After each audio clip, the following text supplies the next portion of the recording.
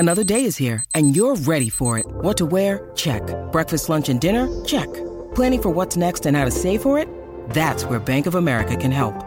For your financial to-dos, Bank of America has experts ready to help get you closer to your goals. Get started at one of our local financial centers or 24/7 in our mobile banking app. Find a location near you at bankofamerica.com/talktous. What would you like the power to do? Mobile banking requires downloading the app and is only available for select devices. Message and data rates may apply. Bank of America N.A., member FDIC.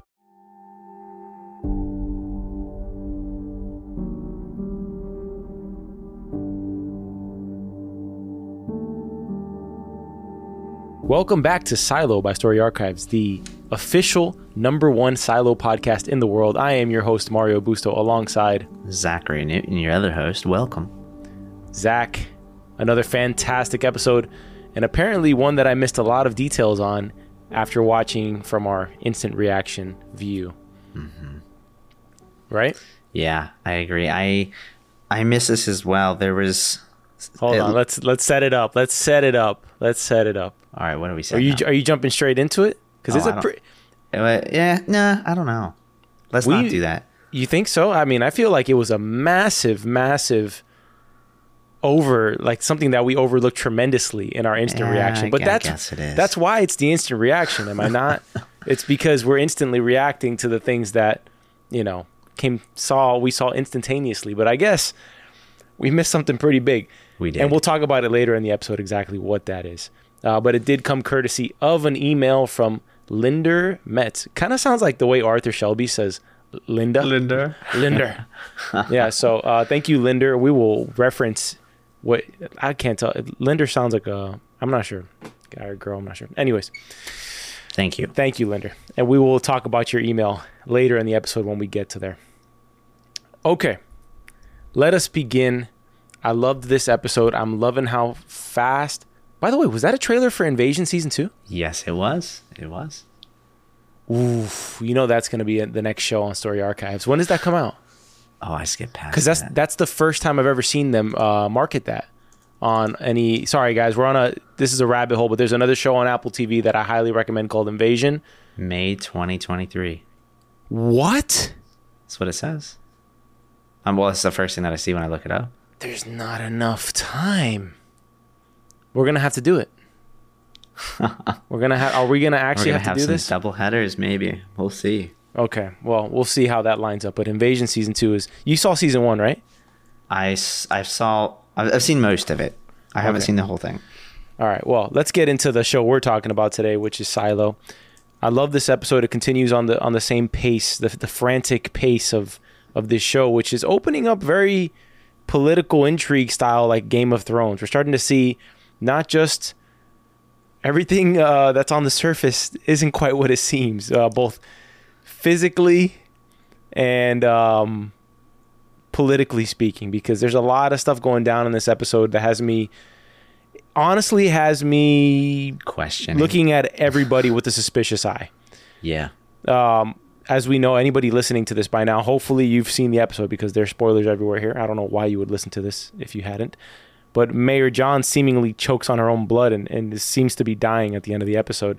And so the whole time I'm watching on the rewatch, I'm like, where does she get poisoned? And the only place I could find was one spot that it could have happened, but the person who would have been behind the poisoning, it cannot have been him. So, all right.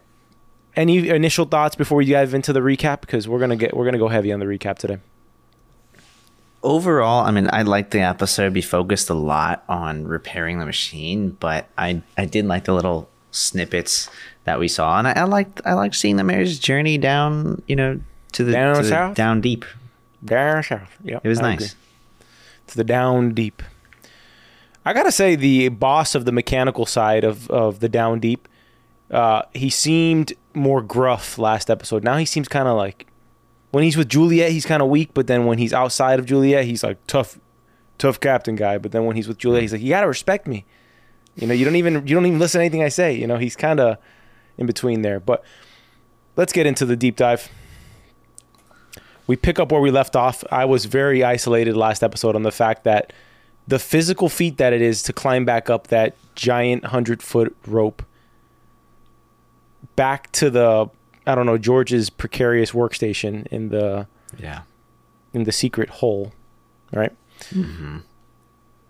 I was very concerned about the fact that she may not have been able to make it back up after that thing. Was certainly she came to the same conclusion I did, which driven a little bit more by fear, because she had never seen a body of water that large. But she does climb back up and go into a binge drinking session.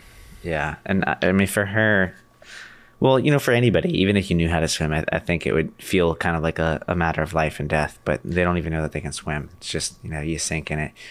And there's like no chance of a creature being down there. But you ever have? I don't know. Like that's the thing that's like, I want to believe that there won't be because it's a man-made hole. But then how'd all the water get there? Yeah. It's just from rain. And dude, I don't care what it's in. And if anybody tells me there's nothing inside of this, if I'm standing next to a body of water that is literally pitch black, dude, I would not put my toe in that water. Let me ask you, have you ever been in a pool and just irrationally scared that there is a giant swimming creature with you inside of the pool, like it's at night, and you just cannot help but feel like there is something in the water with you? I've had a feeling like that once before, but the thing that was even worse was when I was younger and camping with family and friends. There was this like a creek, you could go swimming in it. It's crystal clear. Well, it wasn't a creek, sorry. It was like a little lake thing. I'm going to tell you something. That is exclusively a white person thing to do. Spanish people will not jump in a creek. Look, I hated it. I did not want to do it. The water was freezing cold. I got in for a few minutes, and that was about it. But, man, you get in there, and there's a whole bunch of fish swimming around. I'm like, I don't want to swim with fish. Most bizarre thing ever. So I'm speaking from my family experience. There's no way. I think we're all too chicken to ever jump in a creek. I think I'd leave it there with like some sort of bacterial infection if I jumped into like a creek or a lake. Crazy. Anyways, she climbs back up from the hole, ends up missing her shift. For the life of me, I cannot remember the name of her friend, the black girl with the buzz cut. I cannot remember her name. I keep on wanting to call her Coop because she looks like a Coop, but Coop is actually the guy with the ponytail who steps up at the end of this episode after I judged him pretty harshly in the instant reaction. Yeah. I'm just saying, have better body language if you have the most important job in the silo. I don't want to know that you're scared when you have to go and touch 1,500 degree Fahrenheit rotor blades. Dude, yeah. I'm so surprised that their skin wasn't melting off of that. I counted approximately 3 times in this episode that I thought she was going to burn alive. One was when the mayor shows up and she locks herself inside of that room. She says, seal me in. That room was one. Dude, seriously. 2 is when they climb into the blade area and they start, touching the blades everywhere. And then 3, when she's spraying water on the steamer that is redlining at 250 pressure decibel. I don't even know. Decibel is definitely not the term for it, but PSI or something. PSI, maybe. Pounds per square inch. I was counting 3 times, but the beginning of the episode, really what it's driving is the fact that the silo, maybe that's the theme of the episode. The silo is one catastrophic moment away from tumbling into ruin at any moment. And the current biggest problem is that the generator has a broken rotor or broken blade, or they don't even know. They're trying to figure out what the issue is and that they need to take it offline, or the repair could be so serious that the whole silo's in darkness forever. Which would be crazy. Like just completely insane. I don't know what you would pull from that drill, even if you knew it was there. True. To fix it. She did say everything's been stripped from this drill. Yeah. But there's got to be some parts left, because how are you going to lug up those blades? You know what I'm saying? It's a very big trek. Unless it was before, in the before days, as Tim Robbins' character Bernard says in this episode, in the before days, maybe that was like a thing where they would strip parts that they needed as time went by. But she's pretty stubborn with her boss, Juliet, is that they need to take it offline, and she, almost to a point where it's unfair to her boss. He's obviously in agreement with her on the repair, but it's never been done in the history of the silo, so he's not going to be the first guy to have it taken down. Yeah, I've seen scenarios like this multiple times. It hasn't happened before. I don't want it to happen on my watch. But it's like, wouldn't you rather be the person that shut it down and tried to fix it versus the person who was in charge when it got completely destroyed and was rendered I agree. unusable for all of eternity? Yeah, but think about that. In real life, politicians are damned if they admit that they were wrong, right? Essentially, like, if you were wrong about something, you're not allowed to change your mind. Because if you change your mind, the media cycle is going to get you and say, he was wrong or she was wrong about this and she admitted it. Instead of just saying, hey, they grew, they learned through an experience and they said, hey, that actually wasn't the right way to approach that. We're going to take it a different direction. Like, public image nowadays, maybe just in the West, hopefully maybe this is like exclusive to us in the US, but if you make a mistake as a public figure and you admit to it, and say like, hey, I changed my mind. I actually had this stance on this position, but I've changed it over time to be this stance. We damn that nowadays, like as a culture in general. So I feel it's the same thing in this silo, because this silo is kind of like a very concentrated example of what the world looks like on the outside in a way. Yeah. I told you I was suspicious as I rewatched this episode. There's a comment made. Can Jimmy please look up the friend's name who wakes up Juliet? When she wakes her up, she says, how did you get in here? He says, your door was open. I was thinking to myself, because there's a few times in this episode, I'm thinking, because I know what happens at the end with Mayor Johns getting poisoned, that perhaps there's some moles, same way George had Judicial watching him. Maybe they're onto Juliet. They're watching what she's doing. They're sneaking into her apartment while she's drunk. Just a theory. Trying to figure out what she's up to. Maybe they already know everything she's up to, but they just don't want her to get too far. You know what I mean? Yeah. Okay. Moving on. The mayor visits Bernard from IT. If you could hit a pause on the episode for a moment here while I catch up. Mayor visits Bernard, who seems to be somewhat the middleman between Judicial and the mayor's office. She's going to him with this old bottle of brandy, trying to kind of lubricate the situation, if you know what I mean. And maybe not the word to use, but nonetheless, she's trying to smooth things out. She's trying to grease the wheels a little bit because she needs to leverage her situation with Judge Meadows, who's in charge of Judicial, who we have not met yet. But we do see that there's a conflict between these three branches. But it seems Bernard tends to lean whichever side of the branch takes care of his department most, right? Because Martins makes a comment, hey, so you want Paul Billings because it's best for the silo or because it's best for IT? Yeah. And Tim Robbins' character, Bernard, kind of shoots him a look like, what's the difference? What's good for IT is what's best for the silo, Yeah. And we find out later that he is reporting directly back to Judicial of what the mayor's up to. So Bernard cannot be trusted currently with what's going down in the silo and what we're slowly starting to uncover with George's death or murder, if you're on the murder camp. And that's pretty much how her visit goes with Bernard. She tries to be open with him in terms of what she's up to in visiting Holston's pick for sheriff, but he kind of gently lets her know what side of the bread, what side his butter's toasted on his bread. I don't know. I don't think I've heard that saying. I know what you're getting at, though. What side of the toast is buttered, type side of thing? Of coin he's on? I don't know. Yeah, toast. Which side of your toast is buttered on, sort of thing. That just sounds weird. I think that's actually a saying. I'm right about this, but he got a message before the mayor showed up that Judge Meadows was not pleased that she passed by her floor without stopping by. Thoughts? Have you found the name? It is just no. I don't see the name anywhere. But to know what side your bread is buttered on is a saying. So, kudos to you for that.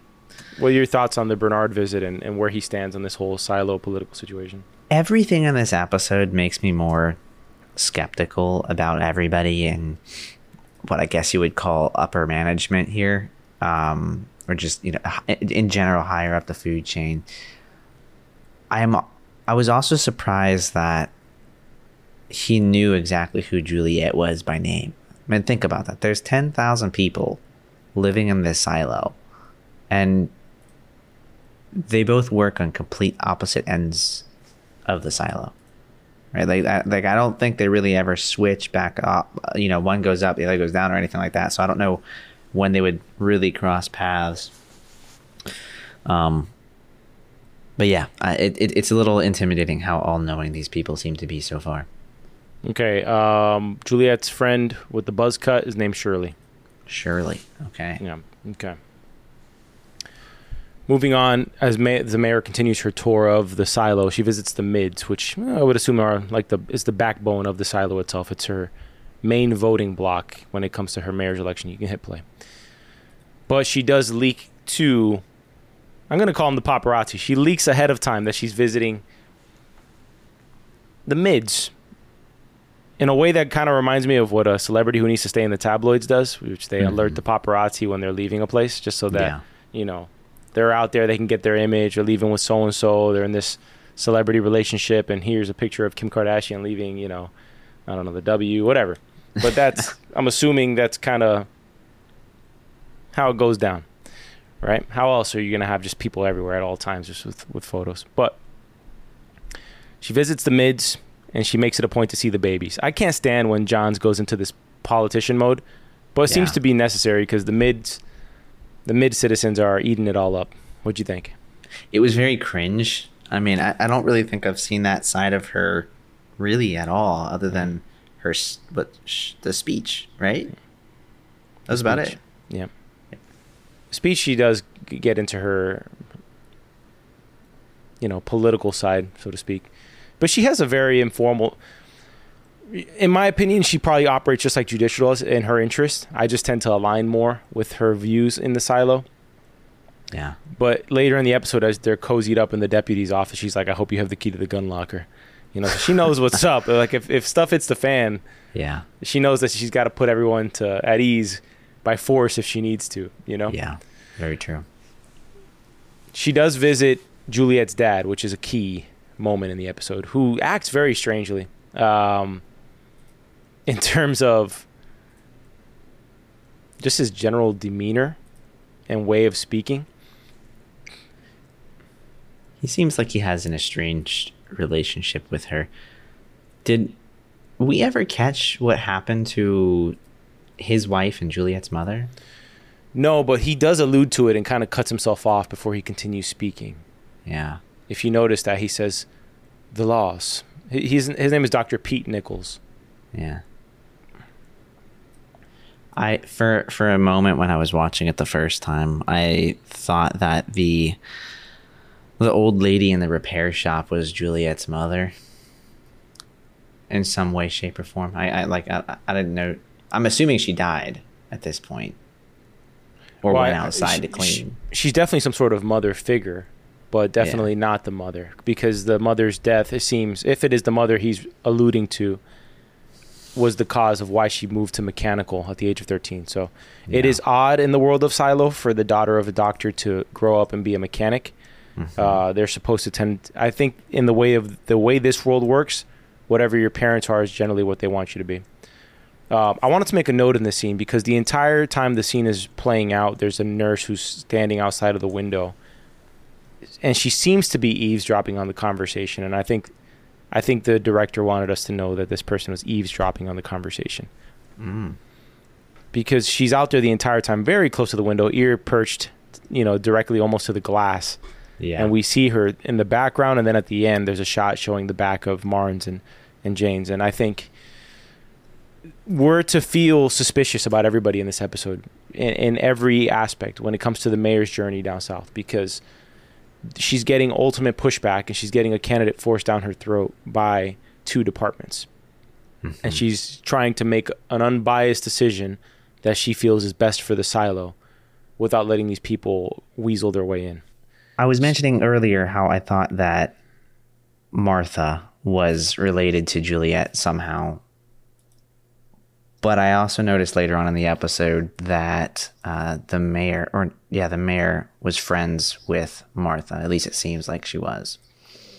Yeah, I found the order of the way the mayor decided to make it happen by visiting Juliet first and then visiting Martha. I thought that was strange. I thought perhaps she should have visited her old friend first to get her opinion and then go see Juliet. But nonetheless, it does add a little wrinkle of the type of intel she wants. Because even though she's traveling down with Marnes and she's in love with Deputy Marnes the whole time, she doesn't trust his opinion on who should be the next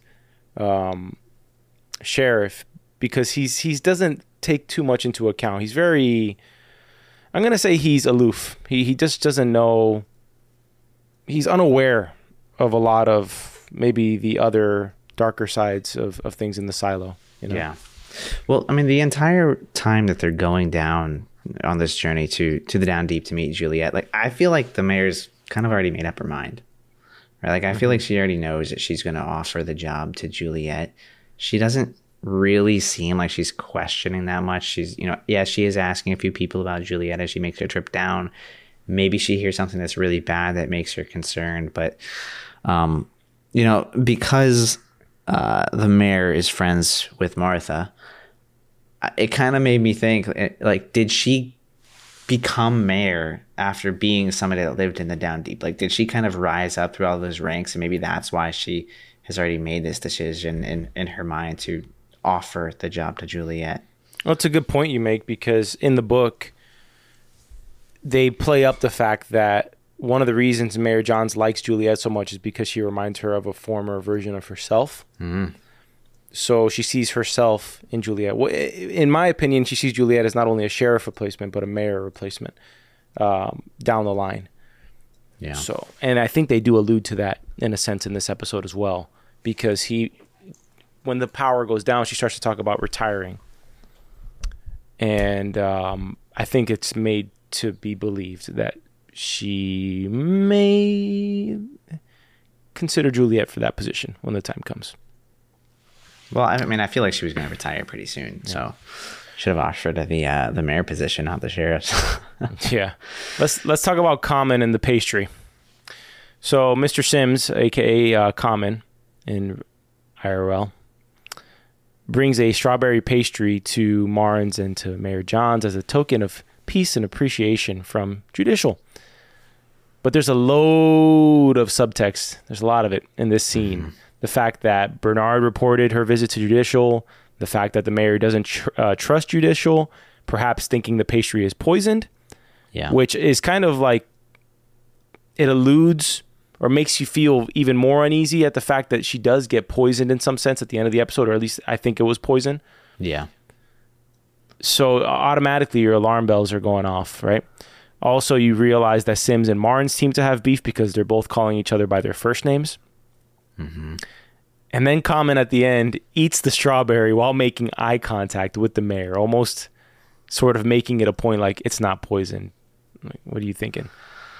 Also, I thought the opening line was very cheesy. You do not want to eat this. One bite of this could be habit forming. I thought that was so cheesy. almost as cheesy as the doctor's line when he goes, I have a baby I must turn over. I've got to go. He spoke so robotically, Juliet's dad. That's so weird. I missed the way that he said that line. How busy could the doctor possibly be? There's like 10 babies born a year. There's 250 born a year, but if they get pregnant. Yeah, that's true. 250 babies. I guess that's a lot of work. 250 is a lot. Yeah, but I mean, you got some help. You got a cap. I don't know. He just seemed very pressed for time when I just feel like that job, was pretty cushy. Yeah, it's a cushy job. You do one, you've done them all. You know what I mean? There's one every other day, maybe. Yeah. All right. Reactor failing. Mayor meets Juliet. She seems to get the same impression Holston got, which is seeing the reactor falling apart and Juliet being the generator whisperer, touching the machine and saying, something's wrong, everyone shut up.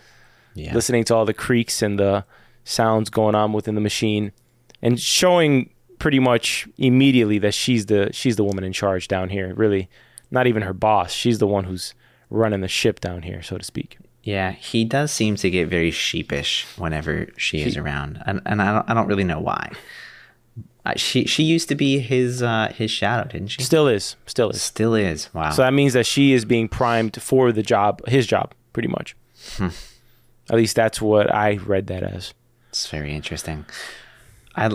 What do you think about this whole little container that she crawls in? I know we commented on it a moment ago. The container underneath the generator. In the first episode, I mean, she's in there as well. I mean, I imagine steam is coming up through there. That place has to be unbearably hot. Yeah.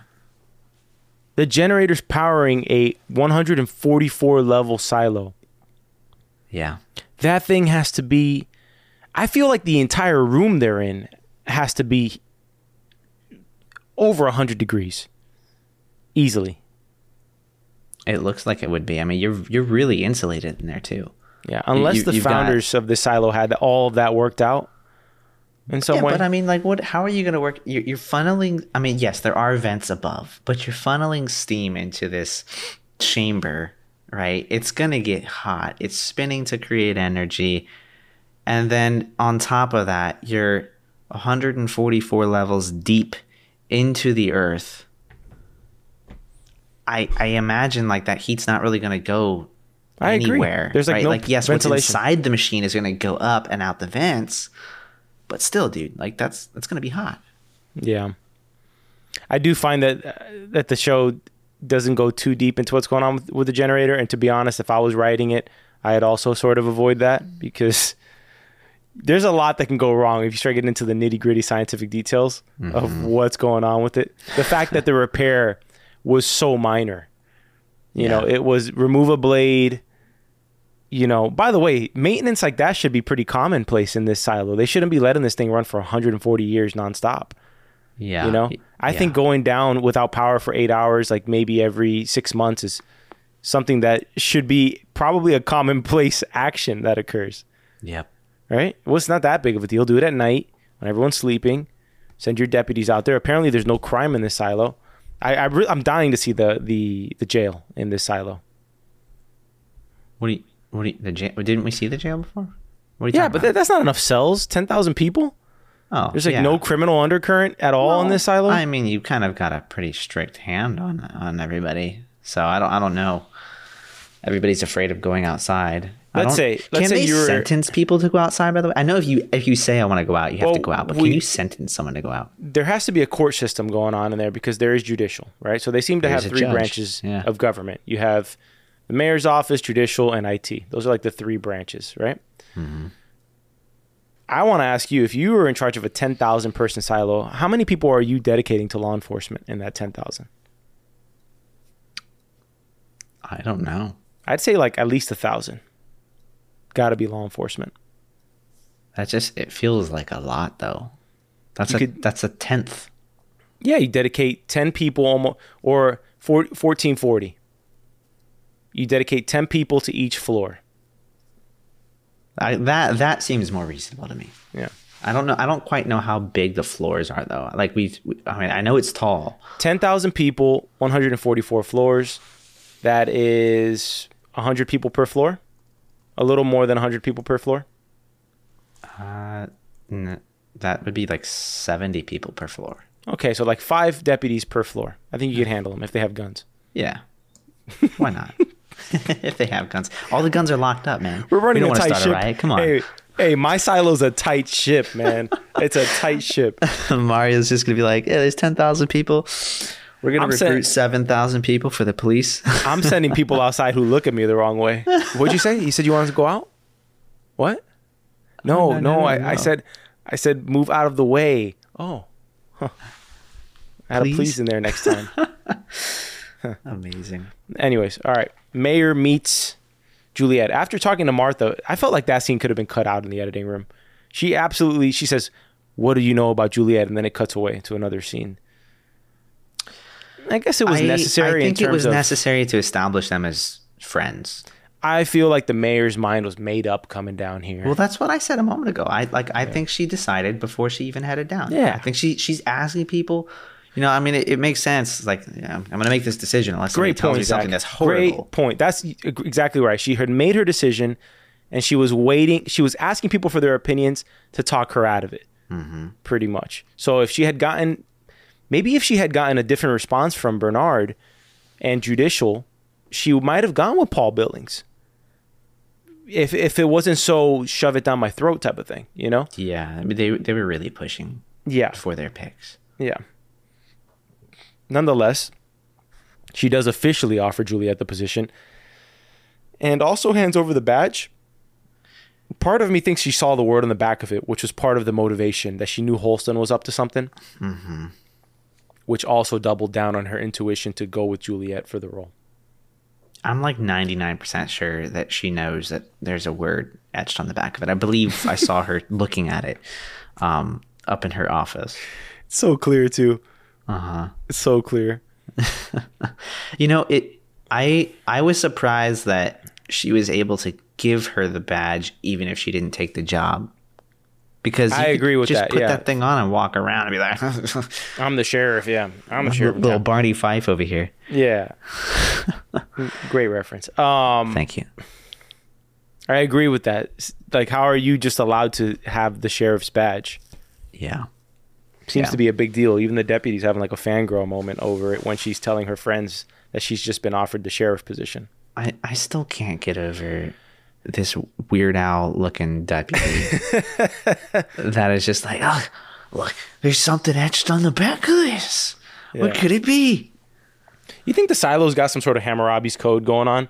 Because you see some people walking around with like one arm, and it makes you wonder, like, if you steal something in the silo, do you lose an arm? I mean, it seems like an effective way to keep control on people to some degree. Yeah. I think it'd be an effective way in real life too, but it is a bit harsh. I mean, it is harsh. But it wouldn't happen again, I'll tell you that. Well, yeah, 'cause if you take something with your hand and you steal it, you get it cut off. You can't take something with that hand again. Yeah. Also, any person with their hand cut off immediately is seen as a thief, no matter what. Yeah. I could see that being the case. The same way the mayor seemingly rushes to Juliet to offer her the job after talking to Martha. Jules, the moment she sees what's on the back of the badge that it says truth on it, immediately rushes to the mayor to take the job under one condition, that they can shut down the generator to repair it. Otherwise, the whole silo is going to go up in flames or darkness. Yeah, I'm glad she wants to fix the silo. Yeah. She does. Do you think she has the most important? When you need mealtime inspiration, it's worth shopping Kroger, where you'll find over 30,000 mouth-watering choices that excite your inner foodie. And no matter what tasty choice you make, you'll enjoy our everyday low prices, plus extra ways to save, like digital coupons worth over $600 each week. You can also save up to $1 off per gallon at the pump with fuel points. More savings and more inspiring flavors make shopping Kroger worth it every time. Kroger, fresh for everyone. Fuel restrictions apply. Job of the entire silo? I think she's a little bit pretentious, to be honest with you. I think she's a bit pretentious, but I do think that they do the most important work in the silo. Yeah. Look, I think it all comes together. It's a collaboration here. You need the deputies to keep law and order, the mayor to be the figurehead. I don't know what judicial and IT do, so we'll figure out if they're really needed. They seem to keep the order in terms of making sure everybody is in line in the silo. Yeah.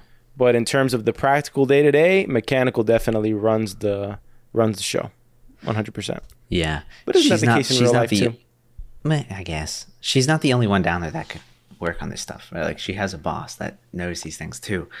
I kind of think that as she moves into this position of being sheriff, she's gonna let the power of it get to her head a bit.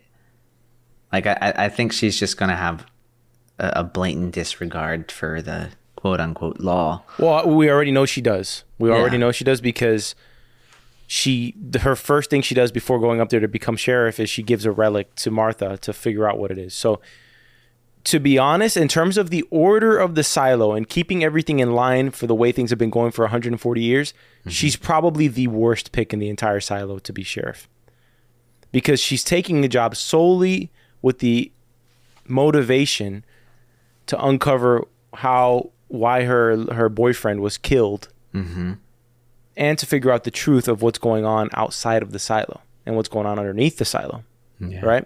Yeah. So she's not taking it to uphold law and order. She's taking it out of selfish ambition, which is why I think IT and judicial are really against her, because they're trying to keep things smooth, right? Yeah. Now, sorry, go ahead. Oh, I was going to change the topic. Finish your thought. No, I was gonna get into the next scene of the after she takes the job. Immediately, the team goes into preparation mode where they start breaking down the game plan for what they're gonna do. The deputies start breaking down how they're gonna protect the silo overnight, and we really start to see Marnes and Mayor John starts to get their little intimate old lovers moment. You know? Yeah. I was just gonna say, you know, if you were Juliet, again, remember what Holston said to her in the last episode. It was that he would leave her a sign and she would know what it was. She storms off in the last episode saying he lied after he goes outside and presumably dies. Don't you think that being awarded the position of sheriff as requested by Holston would be enough to be the sign versus what was on the badge? Yeah. Maybe, but she seems like somebody who doesn't like change, and so she needed a catalyst like George being killed in order to be willing to dive into these curiosities, because she was not initially curious as to what was going on in the silo. That was George. She got roped into it with him in a way. But then after he gets killed, now she is personally motivated to find out, first and foremost, who the hell killed the only person I love in this place. And two, what was so bad that he found that you don't want us to know? Because I think at her core, she's a no bullshit person who just wants to do what's right, and she's just trying to do her best. I think that's at her core who she is. I think that's who Mayor Johns is too. She has to play the political games like the politicians do, because you can't be yourself with 100. You don't have time to get one-on-one with every single person in the silo, right? Yeah. So, yeah, that's my take there. Okay, fair enough. I was worried watching them, knowing that they were going to get into this reactor thing to fix it. With listening to this game plan get broken down and thinking to myself, all right, this is all right. Let's set up this edition of Zach breaks down the technical plans loopholes here. Go ahead, Zach. Yeah. So again, I'm sitting here listening to them break down this game plan, and I'm thinking to I'm not even going to get into what I think was really ridiculous about it. No, do it. I'll Please get into it in a minute. Oh. But you know, I'm just thinking these people have burnt all of like their technology, all of the books. There's nothing from back in the day. We're gonna have a bunch of people that don't even know that they can swim, working on this complex machinery, trying to make sure that they repair it. I thought it was a little bit of a stretch, right? Like they don't seem very knowledgeable. They're just like pushing the buttons, going through the motions at the moment. But maybe I'm wrong. I don't know. Yeah. I love the fact that Coop looks like he's literally about to crap himself. Coop is Juliet's shadow. The whole episode, he's clamoring for, I know more about this reactor than anyone, Juliet. And then the moment she chooses him to be the guy to fix the reactor, not the reactor, the generator, he's having a spaz attack. Yeah. I mean, she did punch him in the face earlier, so I'm sure he's still a little nervous about that too. Strong bone density. I don't know. He has no mark in his face. I was going to say, I didn't see a bruise. Yeah, nothing. Absolutely nothing. Maybe she's just really weak to punch. Not good. There's no way she can be weak. The way she's hitting that generator down there. Oh yeah. Ain't no way. Yeah. All right. It's time to talk about what we were teasing at the beginning of this episode, and you can pause right there. Is that I'm gonna skip you it missed back. it? It's okay. We'll get it. Okay, we got an email. Another loyal listener out there, Linder Metz, who emailed us about something that we so badly missed that I cannot believe that I missed it on the instant reaction. And that's the fact that at 36:08 on the dot in the episode, if you go back and watch it, if you were like me and Zach too, because Zach missed this too. Yep. The confirmation that they are manipulating the screens from the inside is completely confirmed, because the moment the generator shuts down and they go to backup power, there's a frame in the episode that kind of lingers for a bit that shows the entire silo outside the place where Holston walks out to and where Allison walks out to in episodes 1 and 2. It is what they said it looks like. It is full of color. It is green. The skies are blue. Everything is alive. Everything looks amazing. Yep. And then the filter comes back on and the screen is manipulated to look gray again. So we are 100% confirmed on the fact that the silo dwellers are being lied to by whoever is controlling that screen, which seems to be IT. Right? IT I imagine it would be. I don't know who else it could be. I mean, they're the technology department. Come on. Yeah. So thank you, Linder, for that, because that is the real view. No bodies, all greenery. But I'm starting to think personally, and we can get to this at the end of the episode, that maybe it's not all good. Maybe there's a reason why they're manipulating the screens, and it's not as obvious as it being just perfectly fine outside. Yeah. But let's keep it going here. The generator comes down. These silo dwellers really are comfortable with each other, and the fact that they're gathering in a large common area to be all together. And they all missed the fact that it was green outside and colorful. I was literally just gonna say that. Like, don't you think with all of like probably 100 people, forget it, 69 people on this floor sitting in this one area at the very least would have caught that on screen and started like losing their shit. Yeah. What was that? Wait. But you'll never be able to replicate it. That's the thing. Go back. Yeah. They continue. I bet these people wouldn't even know what to think, though, honestly. Like, they've never seen green in their life. Yeah, they've never seen that color, or they've never seen that amount of actual life, Nature. right? Yeah. Well, actually, no, the park floor has a bunch of that's true. That's true. So, okay. Mechanical starts. They take the panels off, and they get going on the repair. Thankfully for them, the repair is something that can be done in 30 minutes. It's just one blade that's bent out of shape, and no other collateral damage from that blade having been spinning broken for the last God knows how long. Yeah. You know, again, this part of this episode, while I think it is the repair probably part. the repair part, sorry. I think it's probably the most interesting. Like, this is where it really picks up. There's a lot going on. There's some action here. This one kind of bugs me the most, right? Like, again, I mentioned it in the instant reaction. We've got 8 hours to make this repair. We can't slow down and try and be a little methodical about how we approach this. Yeah, I agree with that, because just because you took the panels off, actually, we might be wrong about something here, because supposedly, I'm kind of fuzzy. Maybe somebody can email us on how the steam safety thing works, but why can't they just take the panels off and really analyze the situation without? How does the steam come into play? Why is it that the safety mechanism for the generator creates a secondary failure point?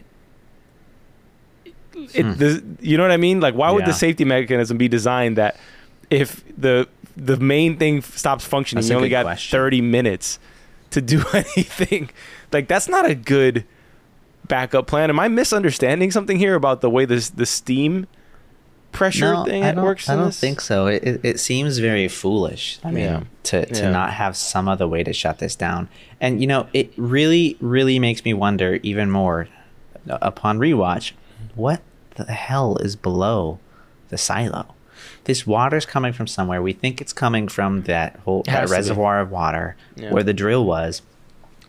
But even if it is, something has to be making this steam, and I don't know if it's natural or not. If it's not, I would assume that, well, hey, we would have been able to, I don't know, shut that off. Yeah, like shut the generator off. It's creating this steam. Don't just plug it up so it explodes. Yeah, that's all very logical sounding stuff. But it seems like these type of, like, the silo dwellers of this age pretty much inherited everything as like alien technology, and they're just like, we don't know why it works, but it's down there somewhere and it creates steam. It's true. It's the founders, man. Pray to the founders. Yeah. Well, we can push it forward a bit here, because take it to the outside mechanical situation. We do see a human side of Sims where he's with his son and spends the night with his son, kind of keeping him safe and, you know, at ease with the whole situation, because nobody here in this silo has experienced a night without power in the silo. We also get to see Mayor Johns and Marnes cozy up together. They share a kiss and talk about their retirement plans and all sorts of retirement benefits coming for both of them, apparently. And it's a nice little future that they're painting, but it never felt like you were actually going to attain it as you watch the episode more and more, because more and more it feels like Game of Thrones season 1, where everything's just going to be a giant train wreck by the time we get to the end of the season. I do think it'll be a giant train wreck. I can't relate to the Game of Thrones season 1 yet because I've still yet to watch that. Oh, yeah. I know. You're going to have to lock me in a room one day and make me eat pizza for a week, just like whoever did that. Yeah, there was like a show that did that, I think. Yeah, I can't remember what it was. I think it was a late night show. This really did seem to attempt to humanize Sims a bit. I haven't really seen much very bad about him. We've seen like a little menacing moment earlier. He's just menacing. That's all it is. That's He's menacing with his black leather jacket and black turtleneck, and in common is an intimidating guy. Anyways, he has a deep voice and He's just, big. You want to eat this strawberry pastry? Like, all right. No, thank you. I'm good. Didn't even look that good, to be honest. The pastry. Yeah, I mean, yeah. I don't know what kind of skills these chefs have. Yeah, I imagine true. that's kind of gone out the window too. The old days, the before years, the before times, as Bernard would say. Okay, let's kick it forward here. Juliet running out of time. She dives inside of this boiling pressure room as she's pouring water onto this overheating steam pressure mechanism, valve, whatever thingamajig she's in. Somehow not boiling alive from the water that is filling up this tank. Yeah. Although I would say it would not be very pleasant to imagine if Juliet was just like her skin was boiled, and you had to look at her with all of this like the boiled skin for the rest of the series. Like you can't do that. So the water can't be boiling hot. Yeah, I mean, you can't boil burns, get something. You can't boil alive your protagonist on episode 3 and then have her survive that, you know? Yeah, I mean, I am surprised she wasn't boiling herself alive. I, for the life of me, thought she was. Also, I was expecting that little shield that they have. That what do you want to call it? I don't know, like the flap that cuts the steam off. That's now red hot. Yes. I was expecting it to kind of explode. To be honest, it's so hot that it's red. Which, well, when you see red metal, it generally means it's Can I ask a question? Yeah. Why couldn't she have fired the hose from up top down? Why does she have to be inside of there? I guess because there's not really a way for her to hit it. She's trying How to about hit you it lay head down on your stomach first in there with the hose and angle it downward at the thing that is clearly seen? Yeah, I mean, Instead of if going you're smart feet about first. it, I would have been. I mean, I'm sure she knew it was there. I thought when she was jumping in there, it was going to be like a really deep, like whole thing she wasn't really going to be able to get out of. There's absolutely no way she actually makes it out of there. She dies. If there was no plot armor for Juliet, she dies in that hole because she can't swim, and somehow she's able to reach up and get her hand up and pull herself up. Yeah, There's no way. Again, remember, I think I mentioned earlier in our instant reaction that I think this hole, her jumping into that hole, was a device to get her to figure out that you don't just sink in water. You don't can die. swim. 100%. I agree, and you don't 100% die every time you are submerged in water. Yes, Exactly. And if you can swim around in boiling water, I think she'll be okay in a little bit of cooler black water. But I really did think that this panel, whatever, sealing up the steam, was going to like start to warp with all of that pressure behind it and just like blow back on her like hot magma. I'm glad it didn't. But that's all I was thinking about the entire time she was down there. All right, let's push it forward to the reactor working and the lights back on. This repair, they get it done in the nick of time. And seems like a nice footnote, or not footnote, like nice bookend to her chapter at Mechanical, right? I saved the silo.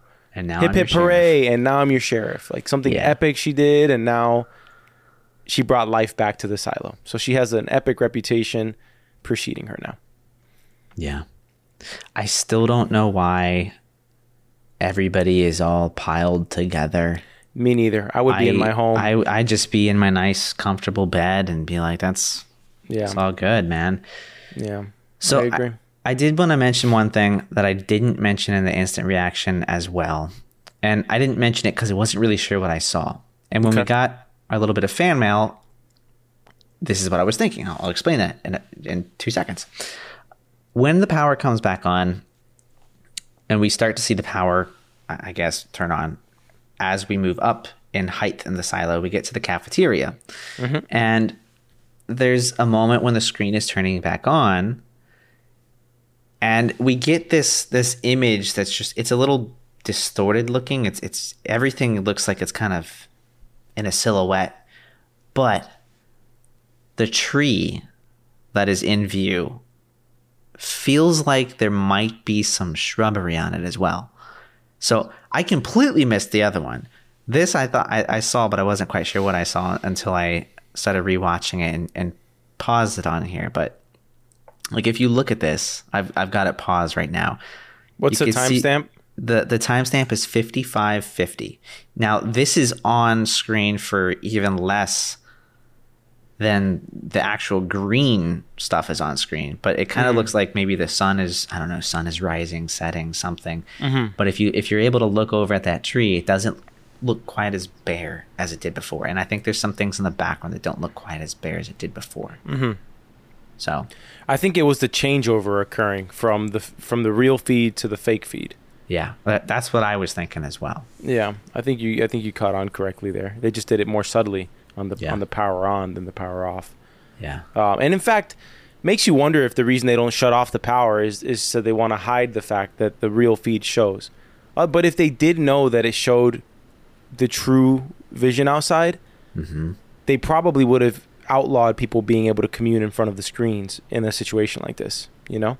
But it was thrust upon them very fast. Yeah, or I mean, I would think that you would want to kind of like build that into the protocol. I mean, we worked in production, and you know, there's power banks that we have that it turns power on and off in a sequence, and that's so that you can get your sound system on before you turn your amps on, so you don't blow the speakers, right? Yeah.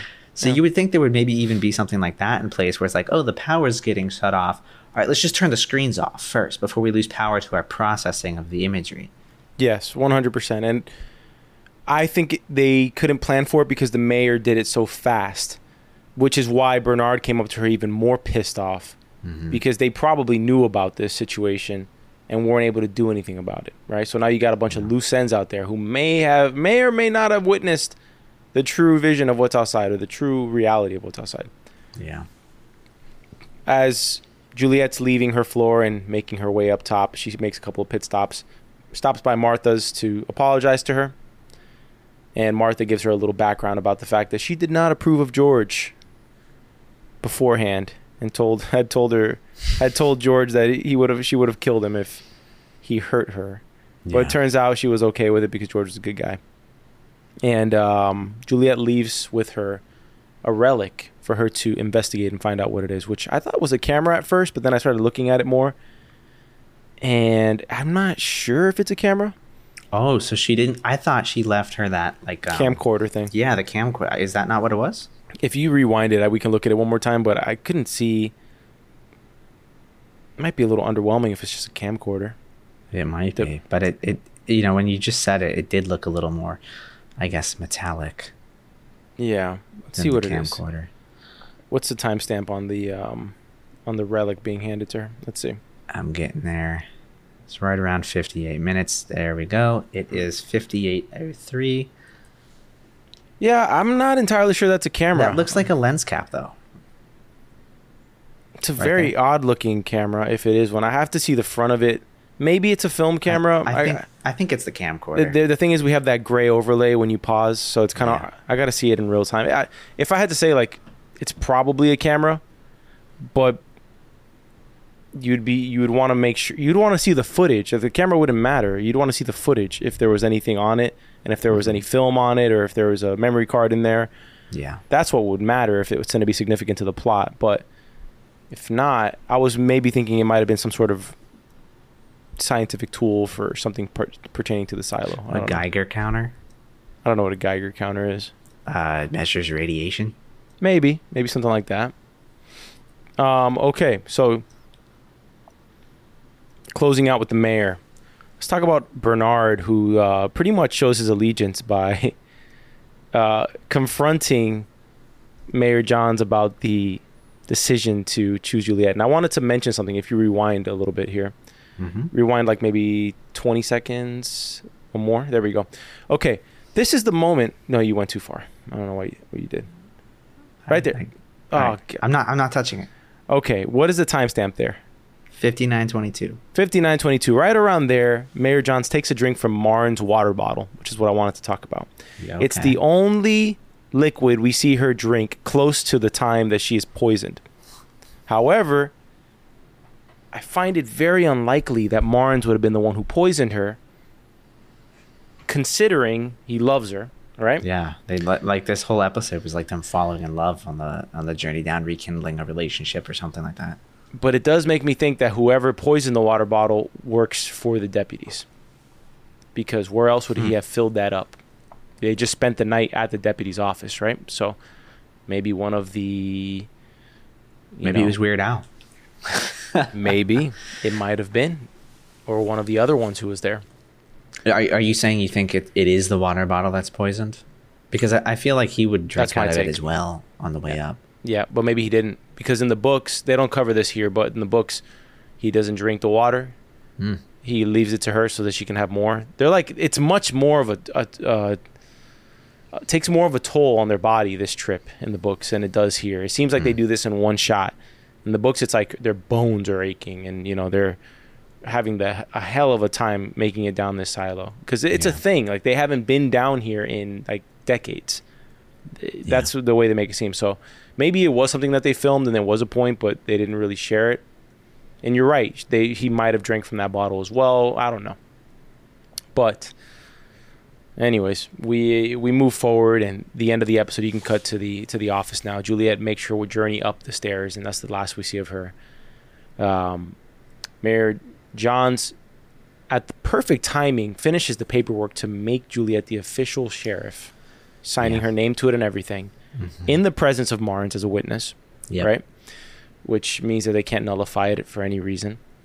And as she's going to the bathroom, you can already see she looks weird. Like, she looks like she doesn't feel well. And she does, but I don't. It almost looks like she's trying to breathe a sigh of relief, like it's over. And I mean, I took it as the first symptom of whatever was poisoning her, which I think you still have the most realistic scenario, it being that device that they put in the women for birth control. That thing looked gnarly, like you said. Yeah, it does. It's scary. Yeah. Well, the episode ends with Mayor Johns choking on her own blood as Marnes goes from like the time of his life, thinking he's going to get with the love of his life, picking out his bottles of wine. He's going to take her back to her place. He's going to have a good time tonight, only to find her choking on her own blood. And the end of episode 3 of Silo. I wonder if she is going to die. I don't think she's going to die. I think this is going to be a failed attempt, in my opinion. Yes, I agree. 100%. It's going to be a Game of Thrones type thing. Failed murder attempt.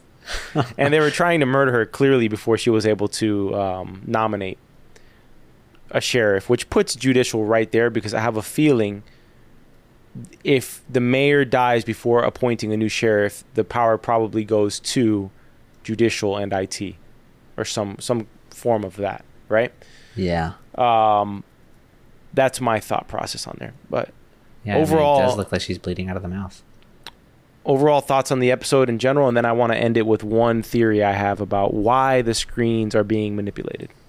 So, overall, I think this was a really good episode. I mention almost all the time that I'm not a huge fan of episodes that are setup episodes, but I do think this one was good. It kept me engaged. It was interesting. I have my bones to pick with this whole 8-hour window and, fixing the machine in 30 minutes. I still think that was not really thought out too well. But I did enjoy it. I don't think the mayor is dead. And I'm excited to see what Juliet does as sheriff. Likewise, I'm looking to see. She's walking into a mess immediately. She's not up there. She's going to find out that she's sheriff and the mayor might be dead. Yeah.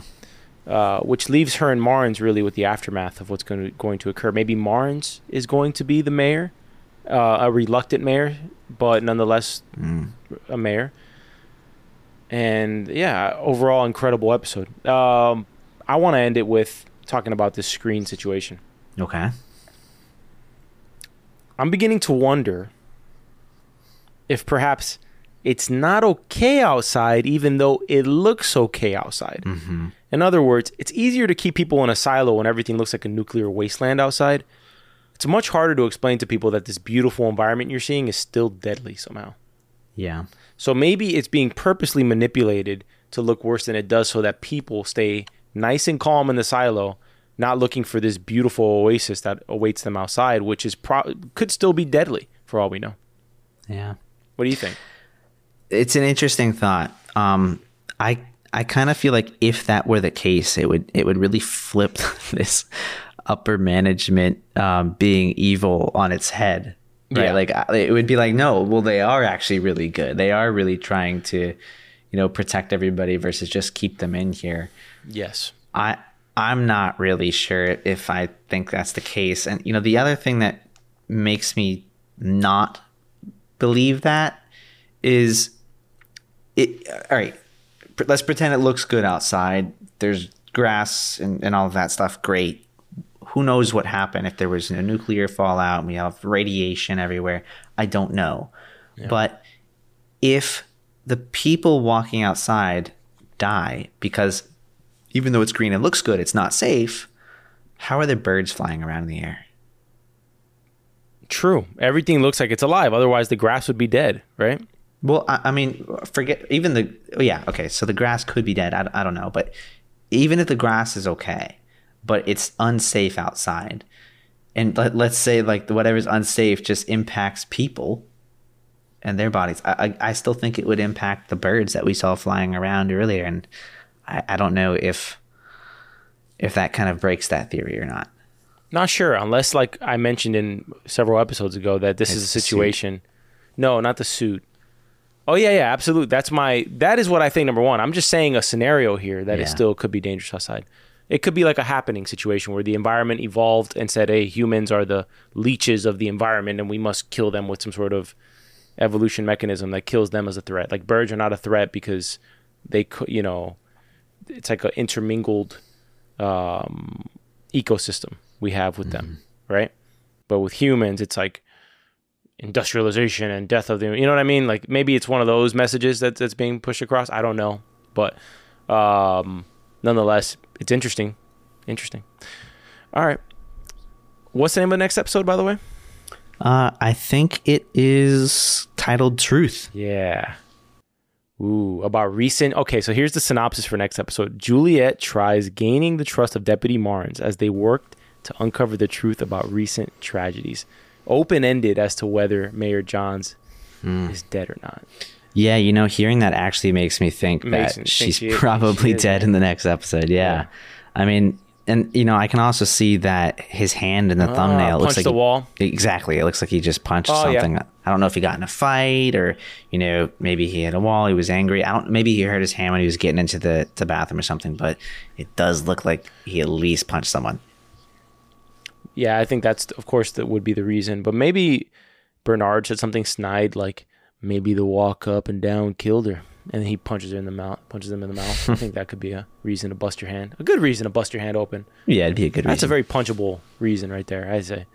I agree. All right, well, if you want to find out how Deputy Marnes busted his hand, you're going to have to wait with us until this coming Friday to watch the episode and then to tune in immediately after to our instant reaction pod, where we break down immediate reactions and all of the things that we will obviously overlook and wait for fan mail to come in to correct us on. Very gratefully so. We appreciate that.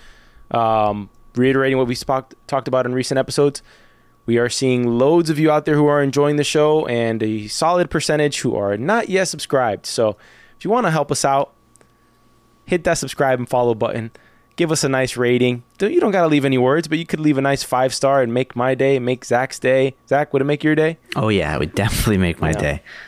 And what would make our evenings even better and our days even better is if you engage with us through our email, contact@soapbox.house, with any theories you have about what's going on in this silo, any details we missed, any fun facts, anything you want to contribute to the show, and you will get a shout out just like Linder and our friend Dave Fitzgerald.